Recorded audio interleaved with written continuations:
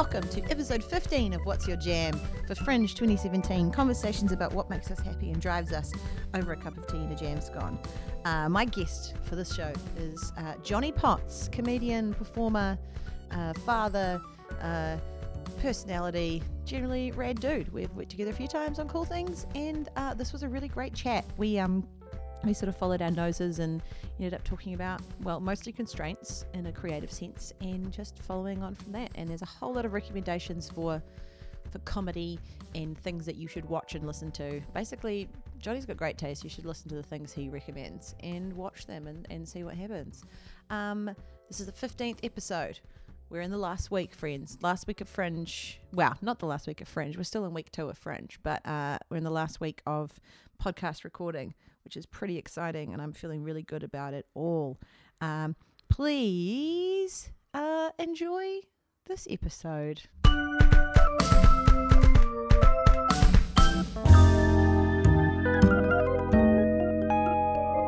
How's it been with the picture of Jeff Buckley up there? Has it been distracting? No, it's kind of just generally, it's featured a couple of times. People have mentioned it, which is sweet. Do you know who he looks like in that picture? And now you'll always see it. Is it James Franco? No, he looks like James Franco in general. Yeah. But you know, specifically in that picture, and I've never noticed it before. Yes. He looks like Joel from the Fringe Bar. Oh, Joel. Now I have a picture of Joel from the Fringe Bar on my wall. It's the eyes, I think. Yes. Yeah. They're very soulful. You have soulful eyes, Joel. We've just decided that. Now you have to listen to this podcast so that Joel's you know that we great. talked about you. He's such a wonderful person. He's a good human. This microphone is just being very quiet, and I don't understand why. What does it want? What does it want?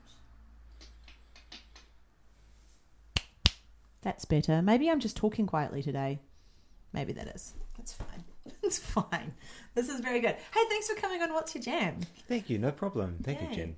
You're welcome. How's that tea leaf tea? It's wonderful. Thank you. I used to get all the tea leaf tea. It's so yum. Yeah. What made you stop?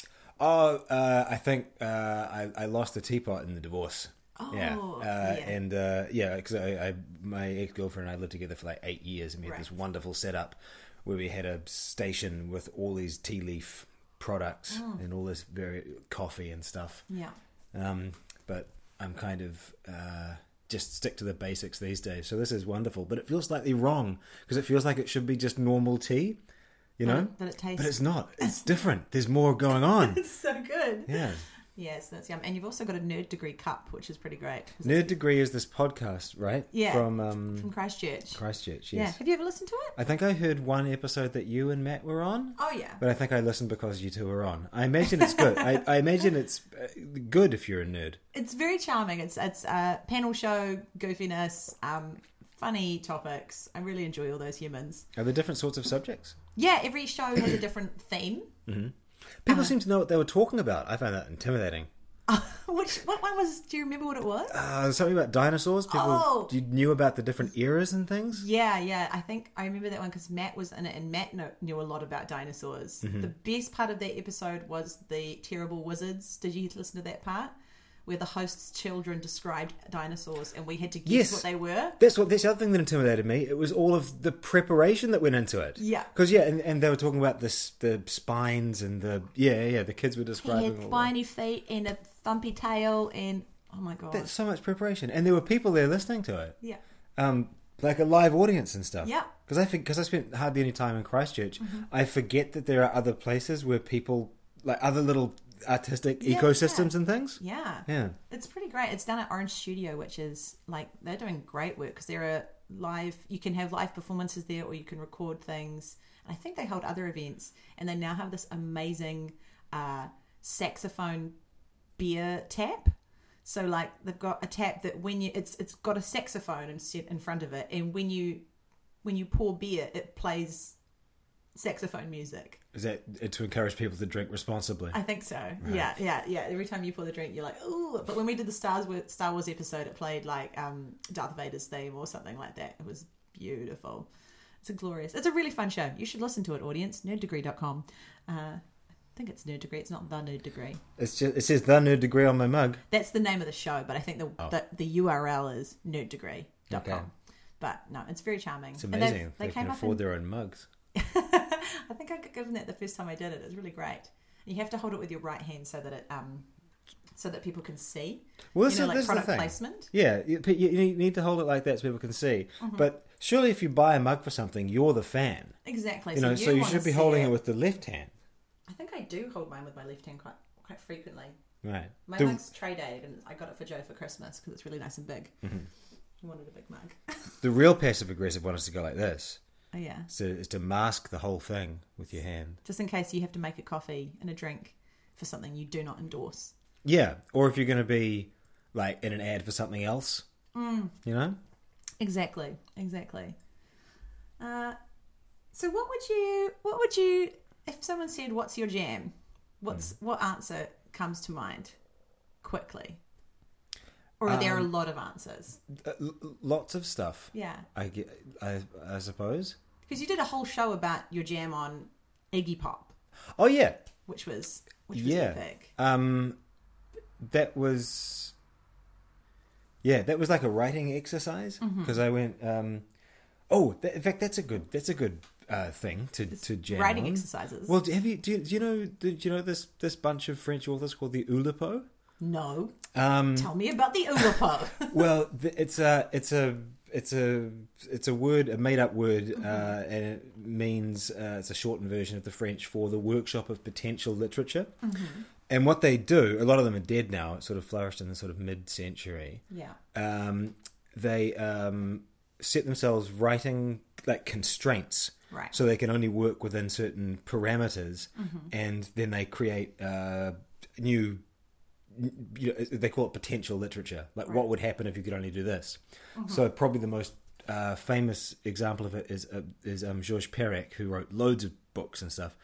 He wrote a book which in English is called A Void, which is a 360-page novel without using the letter E. Oh. And which, of course, then needed to be translated into English from the French. So in French, it had no E's. In French, no E's, and then it had to be translated into English. No E's. The problem with that, a big problem with that, is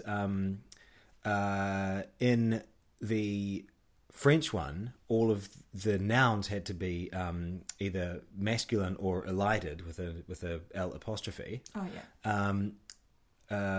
But in English, you can't use the word the. Different challenges. The other problem with it was that two people were translating it at the same time. And then neither of them knew, and only one of them had access to the copyright. So someone translated a version of the book that never got seen. But they have all this other cool stuff as well. Yeah.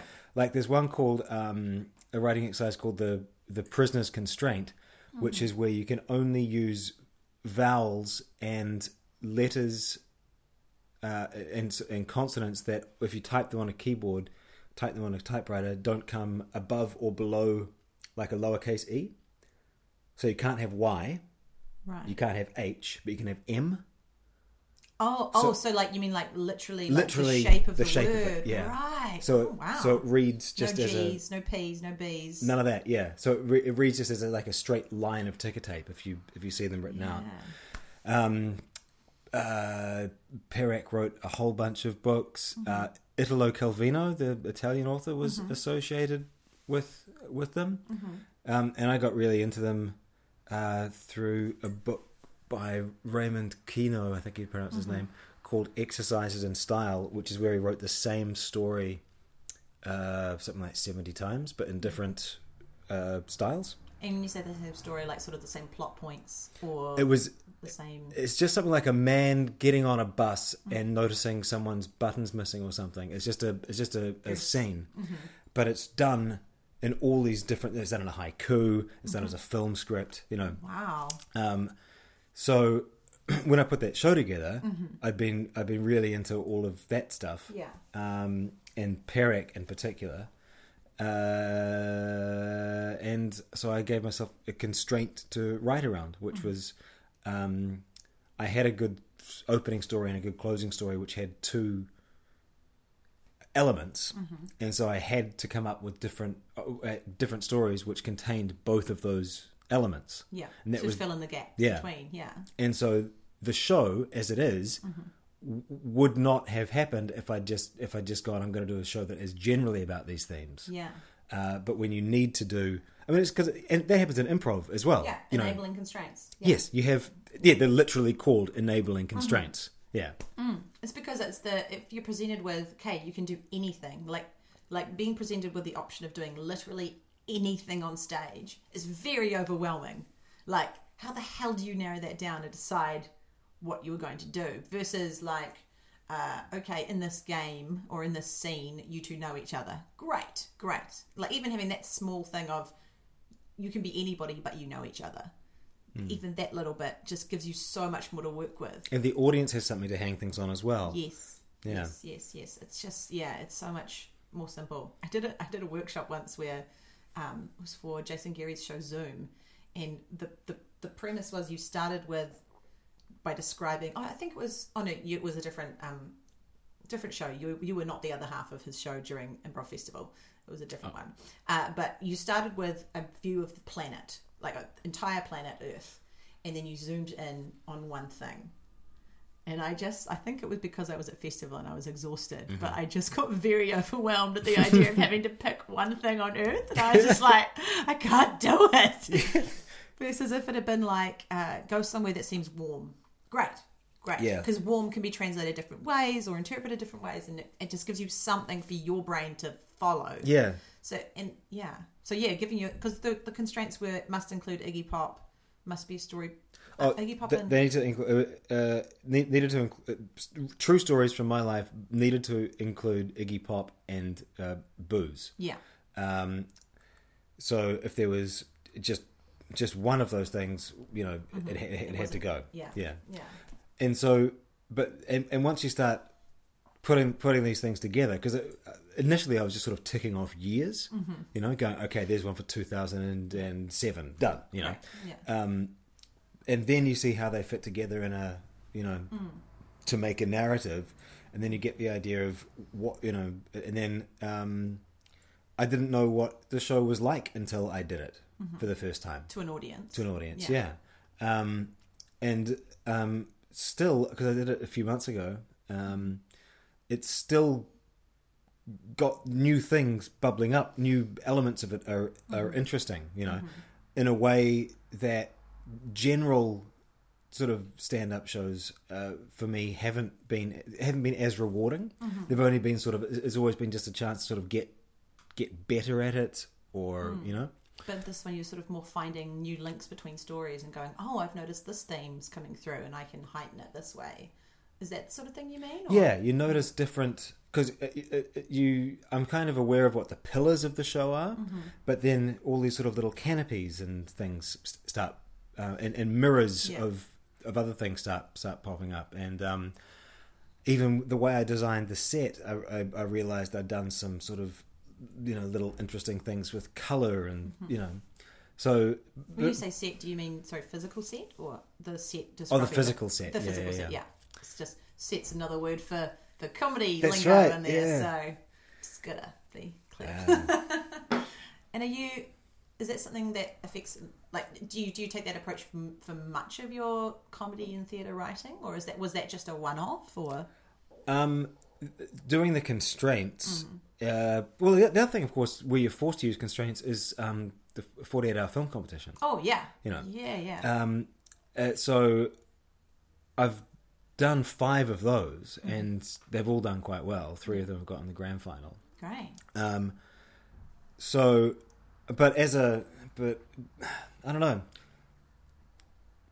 I'm finding it harder and harder to figure out what's the right approach to take to something. Like if I have an idea, is the best way to get it across through a character, or through something that's just written, or is it just an idea that I can do as straight stand up, or does it need to be sort of enveloped into a larger show? Because elements of that show, the Iggy Pop show, worked fine as standalone bits, or didn't quite work as standalone bits, and then I realized needed the heft of the show behind it to make it land. So I'm really worried at the moment about maybe these enabling constraints are useful, and I should just impose them all the time because I get something out of it. Yeah. But at the same time, sort of going, well, I'd like to be able to just do just ordinary stand-up. Yeah. You know? Just normal jokes. Yeah. So I've been consciously trying to get back to doing that now, and it's going terribly. Oh. I've written about 10 minutes in a year. Yeah.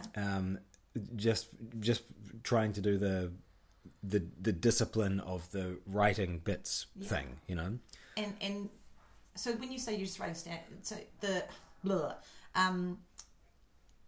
writing with no constraints, is it just literally like what's something that's funny and trying to expand on it, or what inspires those? The original idea? No, not the constraints. The like the attempting to write regular stand up. All right. That you only have 10 minutes of. So. Well, 10 minutes may be an exaggeration. I've got a bit, but I haven't got as much as I would have hoped for. You know. But so what I mean is writing just traditional sort of stand up bits, which which adhere to all those rules. So it's an easy story to follow. You can cut it up quite easily, but it has callbacks and rules of three, and all that. And all that stuff. Yeah, pullback and reveal is such a funny one. Yeah. I just because I love the sense. What am I trying to say? Whenever I think about the rhythm of stand-up comedy, I always think of the pullback and reveal as sort of like the epitome of how the person talking on stage does their job. I don't know quite what I'm saying. It's okay. That's how these podcasts work. It's fine. Right. I was just thinking of that because, so with stand-up comedy, you've got these things like the rule of three and pullback and reveal, which like sort of describe shapes of jokes. And you could almost describe them as constraints because, like, writing within them helps you develop work. But it also is about, if you don't sort of follow that form, it's less likely to just straight up be funny. It doesn't have the rhythm of comedy or the music of comedy. You can disrupt things. You can break, say, the rule of three. The rule of, and I think it can be really quite boring if you see someone who just always does things in groups of three. Sometimes it's really funny to do two. If you have one, so people get the idea, and then a real cracker, and then that's it. That can be great. And then they're almost laughing because, well, not almost, but like part of the joke is, oh, I expected more there, and you didn't give it to me, and I'm laughing. And people will be waiting for it, so you've got to be confident enough to do it and move on. Yeah. Which is kind of like being conscious of the constraints and forcefully. I wouldn't necessarily call those constraints, though. I call them tools. Yeah, that's better. Maybe that's the thing with constraints as well. Because I'm thinking about the thing of, having those enabling constraints and those rules. I can hear bottles crashing outside. That's fine. Having those constraints and those rules. That's fine. Do you know what that means? No, the bottles crashing outside. Yeah. That means that if I were to expand my Iggy Pop show, I can use this story. Yes. Because I can hear booze bottles crashing outside, and we've been talking about Iggy Pop. Yes. Perfect. But having those constraints does spark your brain to do things and to take you places that you would not have gotten to if you were just going, cool, I'll do anything and just follow my nose. So you find that in improv where, like, you go, right, this show's going to be this premise. We're going to have this shape is what we're aiming for, or this is the genre we're working with. And if you just went, cool, we'll do something that could be anything, you're kind of, it's too hard to grab onto something and keep going. But I suppose everything is just increasing specialization. That's why the Mona Lisa is framed like that and isn't just all over the wall in a picture of a landscape. It's a tiny picture. Yeah. This is the the creating of something is always the exclusion of something else. The framing of it and going, here is the edge of this thing that I am making. Yeah. What I think I like about the Oulipo thing is that it's almost like this sort of ridiculous postmodern arbitrary take on it, where the constraints themselves don't even really make sense. Yeah. And so it's they are so infuriating, so frustrating. To the artist or to the audience? to both, I think. Yeah. That the thing that you end up with is something that had no chance of existing otherwise. You know, it would only exist in a world of, well, sadomasochists. People who go like, you know what, this isn't hard enough. Yeah. I'm going to make this harder. But in making it harder, I feel like you make it easier. Like, that's the thing that is so stupid about it, is that you go, right, I'm going to make this really hard so that actually creating something is easier. Because, yeah, if you have every single option and it can be about anything, then it's probably going to be about nothing. But that's where anything starts from anyway. You see? Yeah. So it's almost like the first choice that you make is always something that excludes something else. And when you think about, I think, what sort of, you know, a performer or artist or generator or writer or whatever person you want to be, there was always a sense that you're excluding other things, other attitudes, other approaches, other assumptions. It's the opportunity cost of picking something. That's something I remember from fourth form economics. Oh, no, opportunity cost is just... I didn't take fourth form economics, so can you catch me up? It's just the idea that... That's amazing. Today is going really well. This week is going really well. It's the idea that whenever you buy something, it means you cannot buy something else. So in economics, the cost of buying a house also includes the cost of not having holidays or not buying a new car because you've bought a house. So when you buy things, it's not just the pure price you pay, it's what can you no longer do by doing that thing. So yeah, that's what it is. It's exactly what you're saying. Every time you choose something, you are not choosing everything else. So it's almost action and reaction as well. Reaction. Yeah, and it's also like when you have the constraints, you cut down the number of options you have, which makes it easier to pick something because there's way less that you're saying no to. Because you've already you've already done it. So you go, cool. Instead of being like, I've got 100 choices to make, I've got 5. I can pick one of 5. Great. I pick B, which is, you know, and then from B. You mean 2? Yeah, of course, absolutely. I pick 2. You didn't say you had E choices. I have E choices. I pick 5. Anyway. Letters, numbers. I wouldn't pick E because I can't use E. No, it's fine. You know, but as soon as you have less choices to make, it's like food restaurants. As opposed to other restaurants. Yeah. But you know, the restaurants that have like 5 really good items on the menu, it's so much easier to pick what you want for dinner. So much easier. Then you go to like Cobb & Co. and there's like 2-page spread of like a million things. You go to Cobb & Co? I have. I've been to Cobb & Co. in Levin somewhat recently. Ooh. It's in Levin. I just found a vintage Cobb & Co. badge. It's giddy up and go to Cobb & Co. Oh, that's really amazing. I worked there briefly. I worked there for about a year in high school. I went there recently. It's terrible still, but very nostalgic and fun. As far as food restaurants go. Exactly. Right. It felt like I was just stepping into the 90s. But, you know, you go to these places with huge menus and it's very overwhelming versus a place that goes, there's a chicken dish, a beef dish, a duck dish, vegetarian and another vegetarian. Great. Yeah, that's why it's very straightforward to pick. Like at a wedding or something, you'll see those things. And it's just like, I want the beetroot thing. Yeah, give me that. Done. Yeah, it's so much easier to choose when the cost of when the cost goes down. Yeah, the cost of choosing goes down. Yeah. So that's kind of what the benefit of constraints is, to free your brain from that, oh God, but what about all those other options moments. So how do you choose what to base an improv show around? Because the thing about improv shows to me, and the types that you do, is they always have similar sorts of results and process, you know, and the trappings that you use, or don't seem as important as that process and the reliability of how the thing is going to be approached. Right. You know, when you say the process, do you mean like how to just improvise? Is that what you mean? How the improvisation plays out. Like, do you listen to Paul F. Tompkins' Spontaneation podcast? I haven't yet. It's the funniest podcast ever. I really want to. Yeah. I love him. I just finished listening to all of the Paul F. Tomcast? No. Thrilling Adventure Hour. Oh, right. Which, Oh, beautiful. Yeah. It was such a journey. Well, loads of those people like Craig Kukarski and Mark Evan Jackson and stuff they're on Spontaneous Nation all the time as well. Yeah. But yeah, so every week it's a different location, but the location is as far as a constraint goes, it serves its purpose really quickly. Like it's done, and yeah, you can have fun and joke around with certain sort of stereotypes or ideas that you might exaggerated characters and things, whatever. But it's all essentially the same thing, and he's just had 100 episodes of that. Yeah.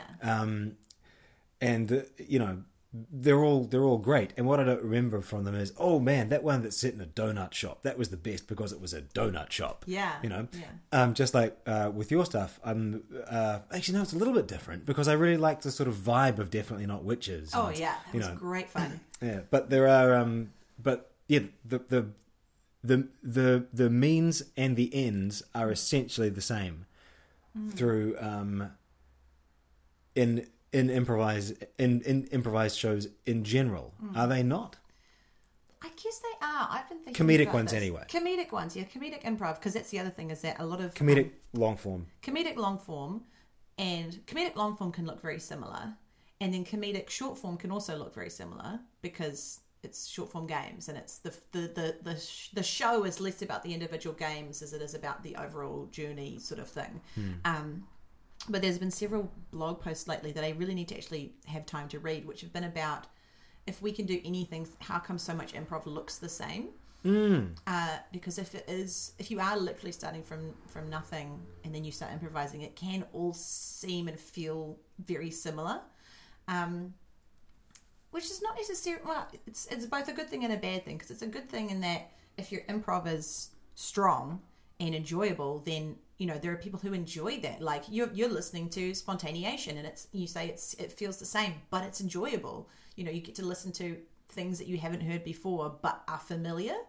Like I guess listening to your favorite band, if they made the same album, if they made your favorite album again but not the same, and sort of just keep going. This is weird that you're saying this, because this is literally like. Did you see my Iggy Pop show? Yes, I did. This is literally something that I say in the end section. I only saw it once, and it's been a while, so I can't remember. Which is, they think that music has the effect that it does because it strikes a balance between being novel and familiar.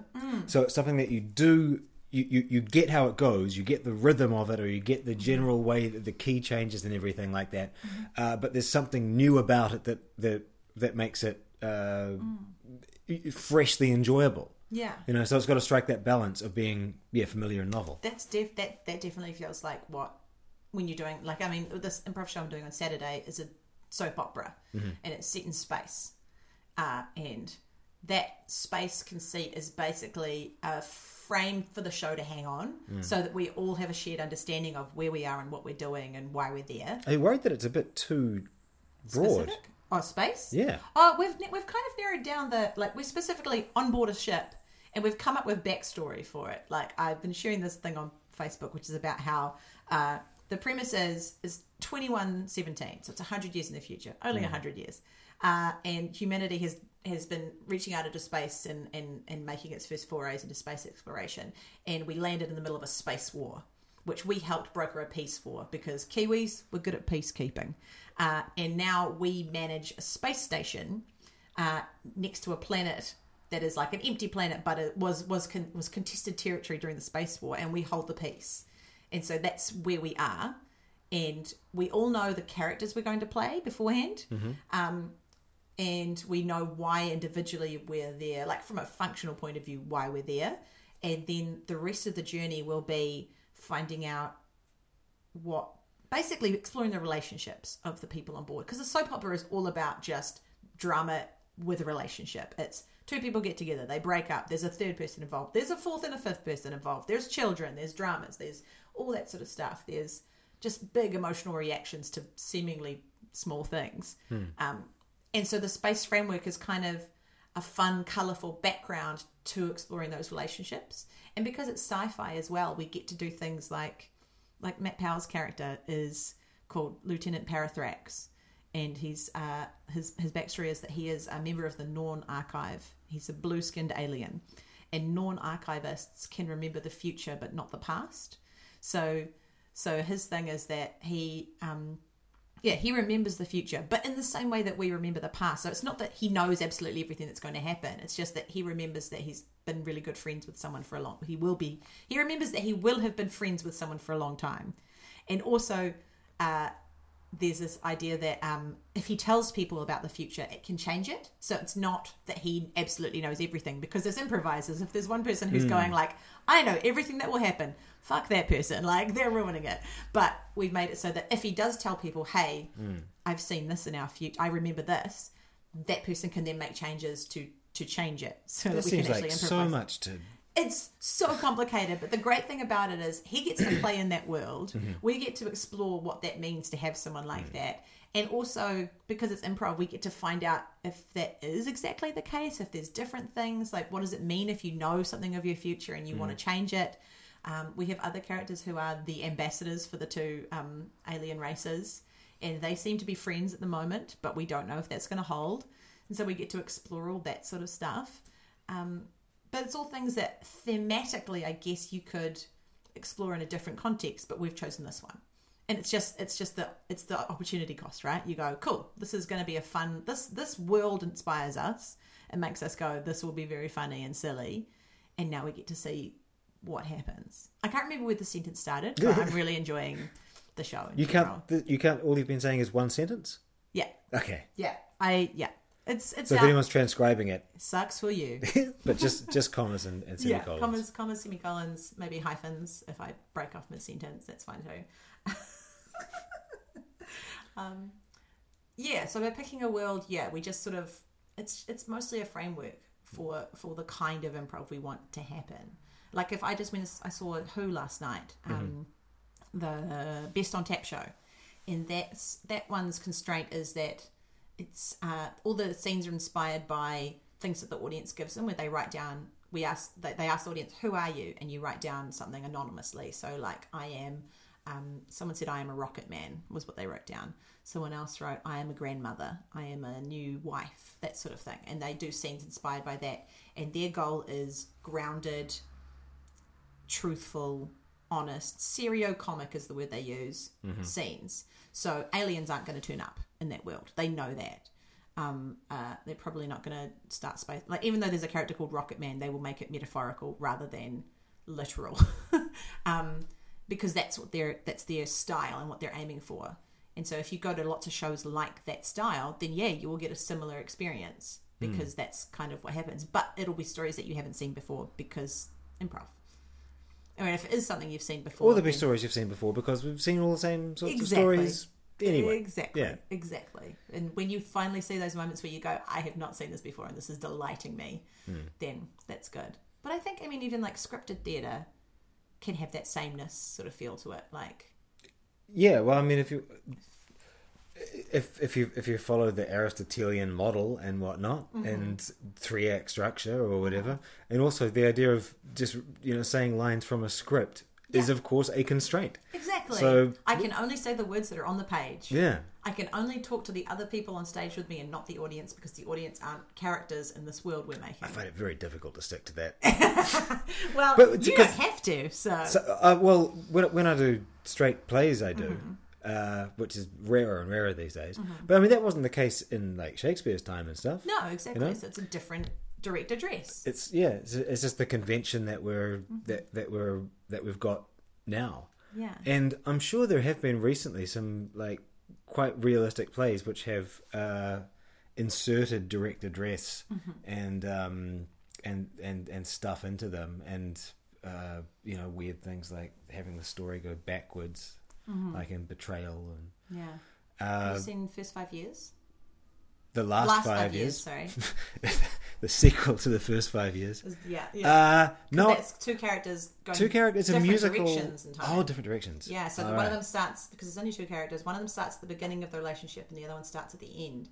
And then they go through, and each song they take a step towards the middle, and in the middle of the show, they're both at the same point of the relationship, and then they keep going back. So at the end of it, the other character's at the beginning of the relationship and the other one's at the end. I didn't know that that part of it. But everything I've heard and seen about it tells me that I would hate this show. There's a movie version with Jeremy Jordan and Anna Kendrick. And I like Anna Kendrick, so I might watch it. I've never seen it, I've just Jeremy listened to Jordan, wasn't he? Jeremy Jordan might be the wrong name. Jeremy someone. London? No, Jeremy London's a different... Wasn't Jeremy Jordan the kid on Baywatch who played Hobie and ended up being a MySpace sex star? What? I think that was his name. What? Yes. I remember reading an article on him in Vanity Fair about 10 years ago. Okay, look. I think his name was... I have to look this up now because I can't... Look up Jeremy Jordan, because I'm pretty sure that was who that was. Jeremy Jordan. No, I did have the right name. Good. Thank God. And it is him? Jeremy Jordan, American actor, singer, and dancer. Mm-hmm. Is he the kid from Baywatch? No. Who's the kid from Baywatch? Jeremy Jackson. Okay. I think his name was Jeremy Jackson. And this Jeremy Jackson was someone on Dawson's Creek. Oh, no, it is Jeremy Jackson. Yeah? Jeremy Jackson, best known for his role as Hobie Buchanan. Mm-hmm. Hobie, what a name. Then he became a MySpace sex star? I don't know. I can't see too much more. But he endorses Ed Hardy clothing, everybody. Do your own Googling now that we've confirmed the name. Yeah.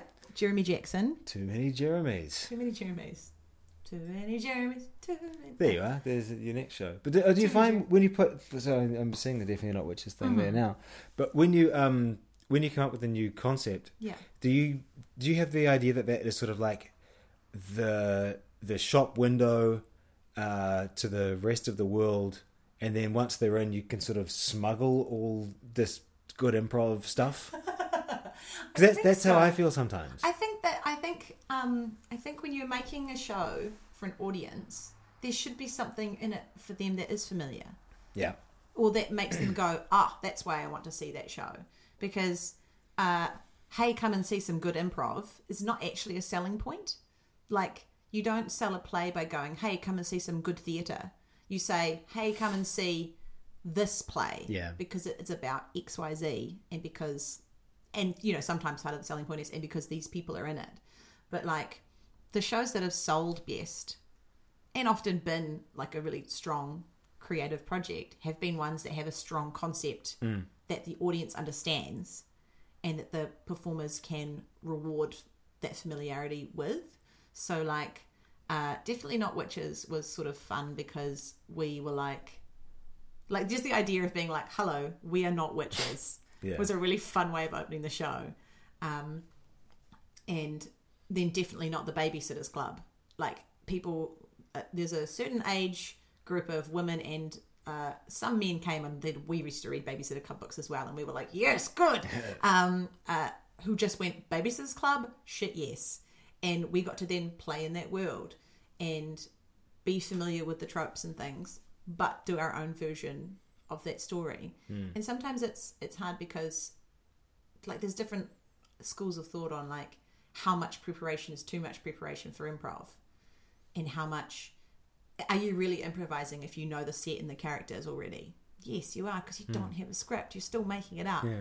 And is it still improv if you don't get an ask for from the audience? Yes, it is. Like, it's just a different style. But yeah, I think there's got to be some reason for the audience to come and be excited about what they're going to see beyond just, yay, improv. Like, there are definitely people out there who go, like, I just go to everything improv, just as there are people who go, like, I love movies, I will go to movies. But there's probably a genre or a style that you enjoy. Like, maybe you really like theatre sports because you just love the goofy gameness of it and the competitiveness side of it. Or maybe you like watching a play like Deep Space Nine because you're a massive sci-fi nerd, or watching people play in genres and do things that are based off TV shows make you excited. It's a constraint, and it's a constraint. It's a choice. We go, this is the world we choose to improvise in. Did nerds ever tell you got stuff wrong or didn't respect when you're doing something like Space or the Babysitters Club? I haven't done Space before. Oh no, I've done Space once before. What are you thinking of? The one you did a Star Trek one, I'm sure. Matt did Space Patrol 5, or we did a Return to the Planet of Forbidden Improv. I haven't done Star Trek before, I don't think. Or it had Star Trek conventions anyway. It had red shirts in it. Oh yeah, that was Return to the Planet. We had some red shirts.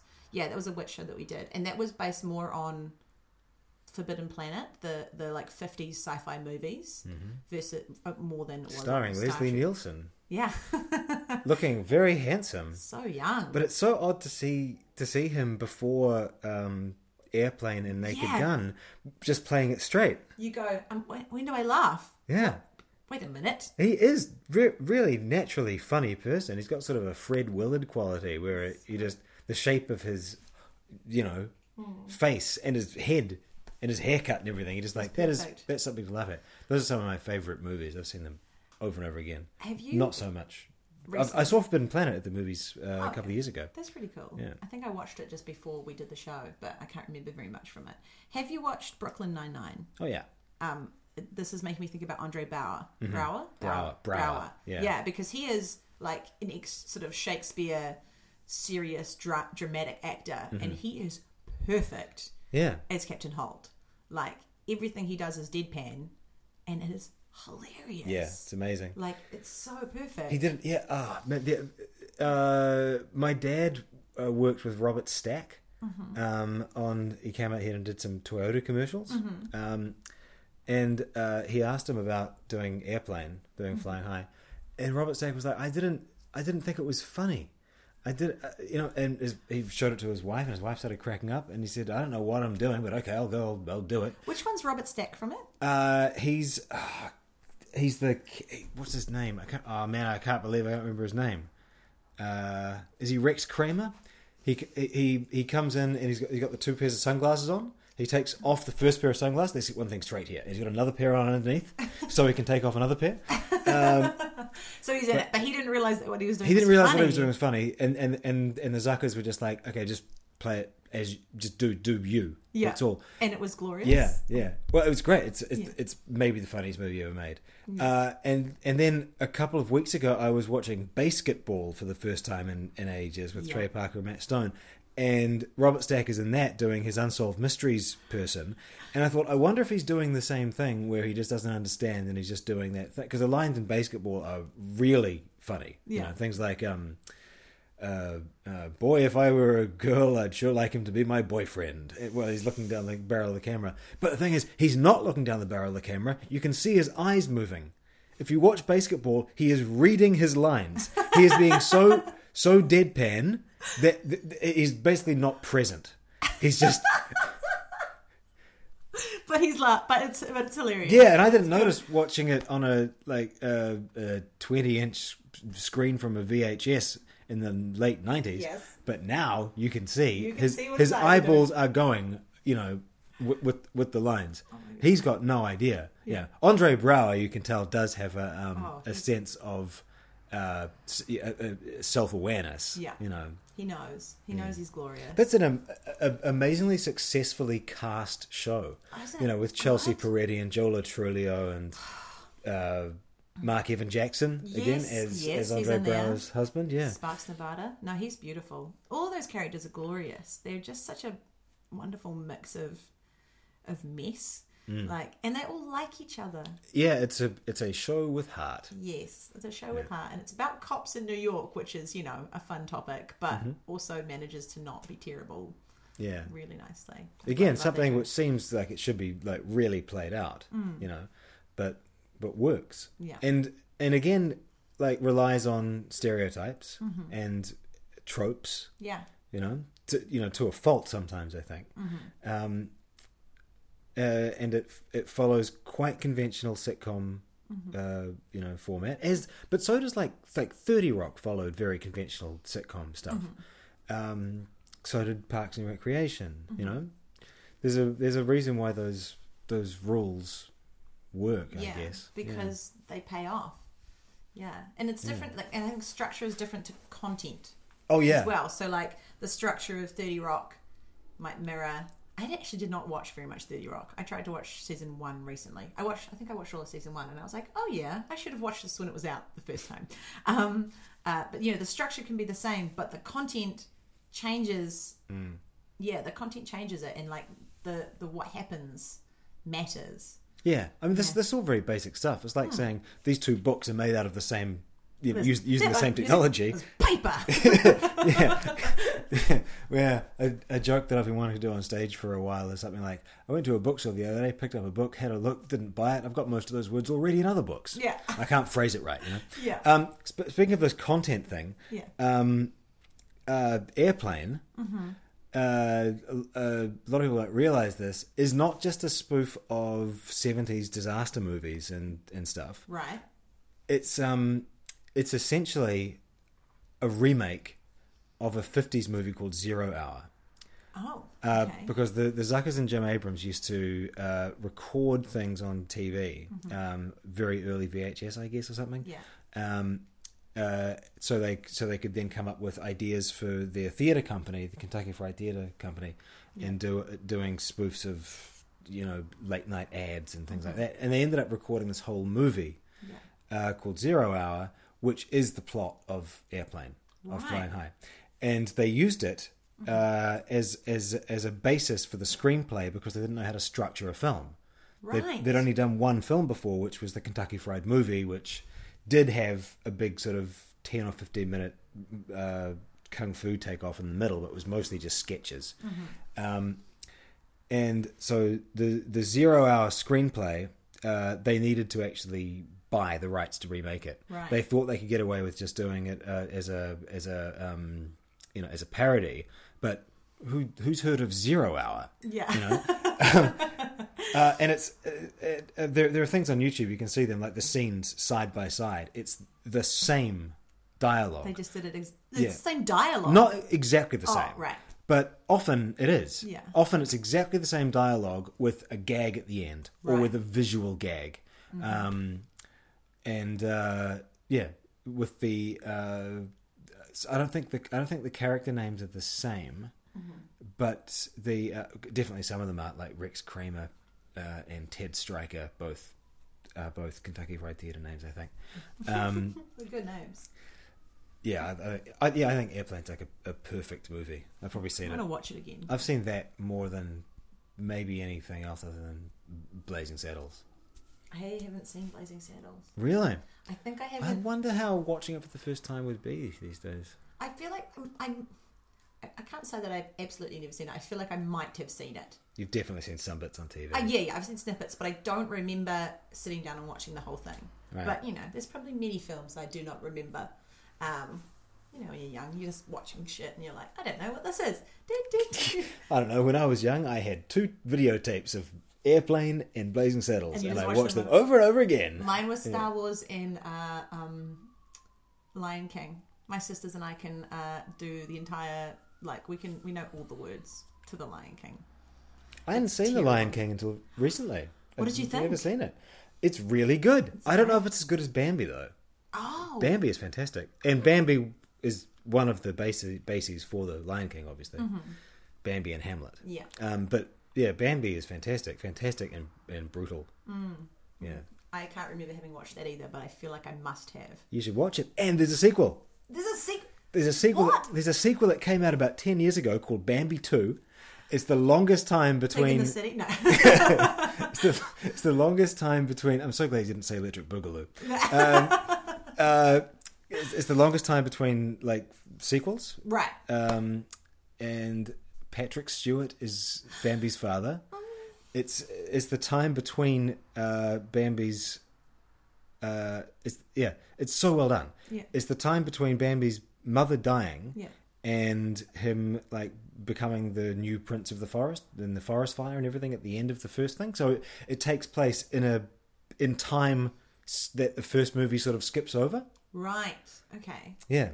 Oh wow! And Patrick Stewart's in it, and he is a glorious human. He's fantastic. Have you seen Green Room? No. He plays a Nazi, the head of this group of neo-Nazis. He's excellent. He looks really good as an old Nazi. You're just oh. He's just so thoroughly convincing. Yeah. I'm sure he's a nice person. I'm sure he is. He apparently he performed with the Improvised Shakespeare Company a while ago. I was listening to another podcast about it from his interview This with is the guy. American group. I think the American company, the Improvised Shakespeare Company, and they had Patrick Stewart guest on the show. And they were just like, oh my god, this is happening. And then he came back again, and he was like, it seems to me that the thing to do is to agree on things. And they were like, yes, that's right. Oh my god, thank you, Patrick. Oh my god, Patrick Stewart. Which is just glorious. I'll see if I can remember what episode of the podcast it is, because I was just like, I can't imagine doing improvised Shakespeare with someone that you go, you're you. Yeah. Oh man. Or like, imagine doing like Deep Space Nine with him, being like, Patrick Stewart, would you please pretend to be our captain? I just want you to say "make it so" many times. Oh my gosh, that would be Have so you seen good. those old RSC How to Act Shakespeare videos? No. From they're so great. From like the. Are they serious? Yeah. Oh, great. Yeah, it's not like Nigel Planer did a fantastic thing. Have you seen the Nicholas Craig acting masterclass series? No. It's so great. Okay. He talks about all I was going to say about the RSC ones is it's like there's Ian McKellen and Judi Dench and Patrick Stewart like in their civvies getting up and doing bits from Richard II and stuff. It's just And you're like, yeah. But the Nicholas Craig ones, it's ingeniously done. Nicholas Craig is sort of an English lovey actor type, played by Nigel Planer, who was Neil on the Young Ones. Okay. And he will give acting lessons to the camera, and there are things on how to present gardening shows, how to do restoration drama, all these different things, and then he will play video clips from BBC productions which back up his theory. The lessons he's just been teaching. Like, if you get into a fight, make sure you knock over as much crockery as possible and try to land on a table. And then they'll show something from, Rob Roy, with people smashing. Yeah. Oh, that's so glorious. I'll have to look that up as well. I feel like we've done a pretty long whack. We're up to 50 minutes. Okay. 51.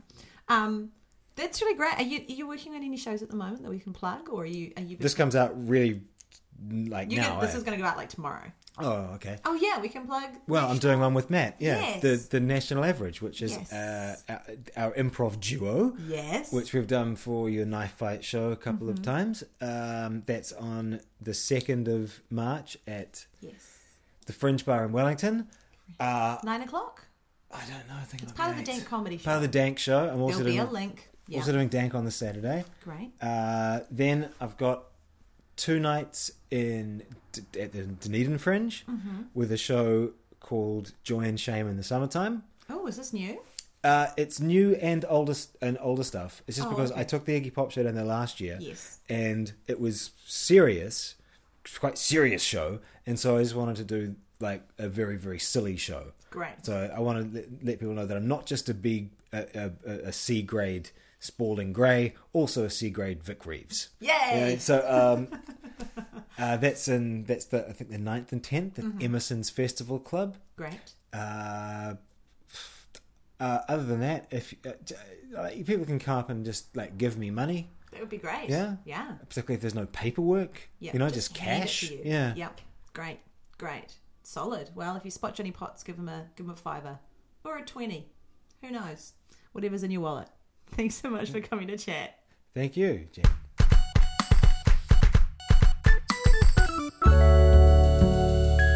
That was episode 15 with Johnny Potts. Thank you so much for listening. Get out to see his show, National Average. Dank Comedy presents National Average. Him and Matt Powell will be in that, and that's going to be a good show. I'm going to go to a rehearsal tonight to help them along with it, or at least go, that was good, do that bit again. That's how rehearsing works. That's what being a director is, right? I'll listen back to my discussion with Tabitha and confirm on that. Anyway, it's Saturday. No, it's Friday today when you're listening to this, which means that tomorrow is Saturday, and I will be in the midst of performing a 10-hour soap opera. And if you want to come check that out, it would be super great. Deep Space Nine at Bats Theatre. It's going to be really fun. It'd be great to see you there. Come watch us have a very silly time for you. And for Red Cross, we're donating the profit from the show to their Syrian crisis appeal, because it's one thing to make a silly piece of art and it's another to let that silly piece of art do something good for people beyond just giving them a smile. And it would be really nice to have lots of support and make that a thing. Anyway, check that out. Thanks for listening to What's Your Jam. Ciao.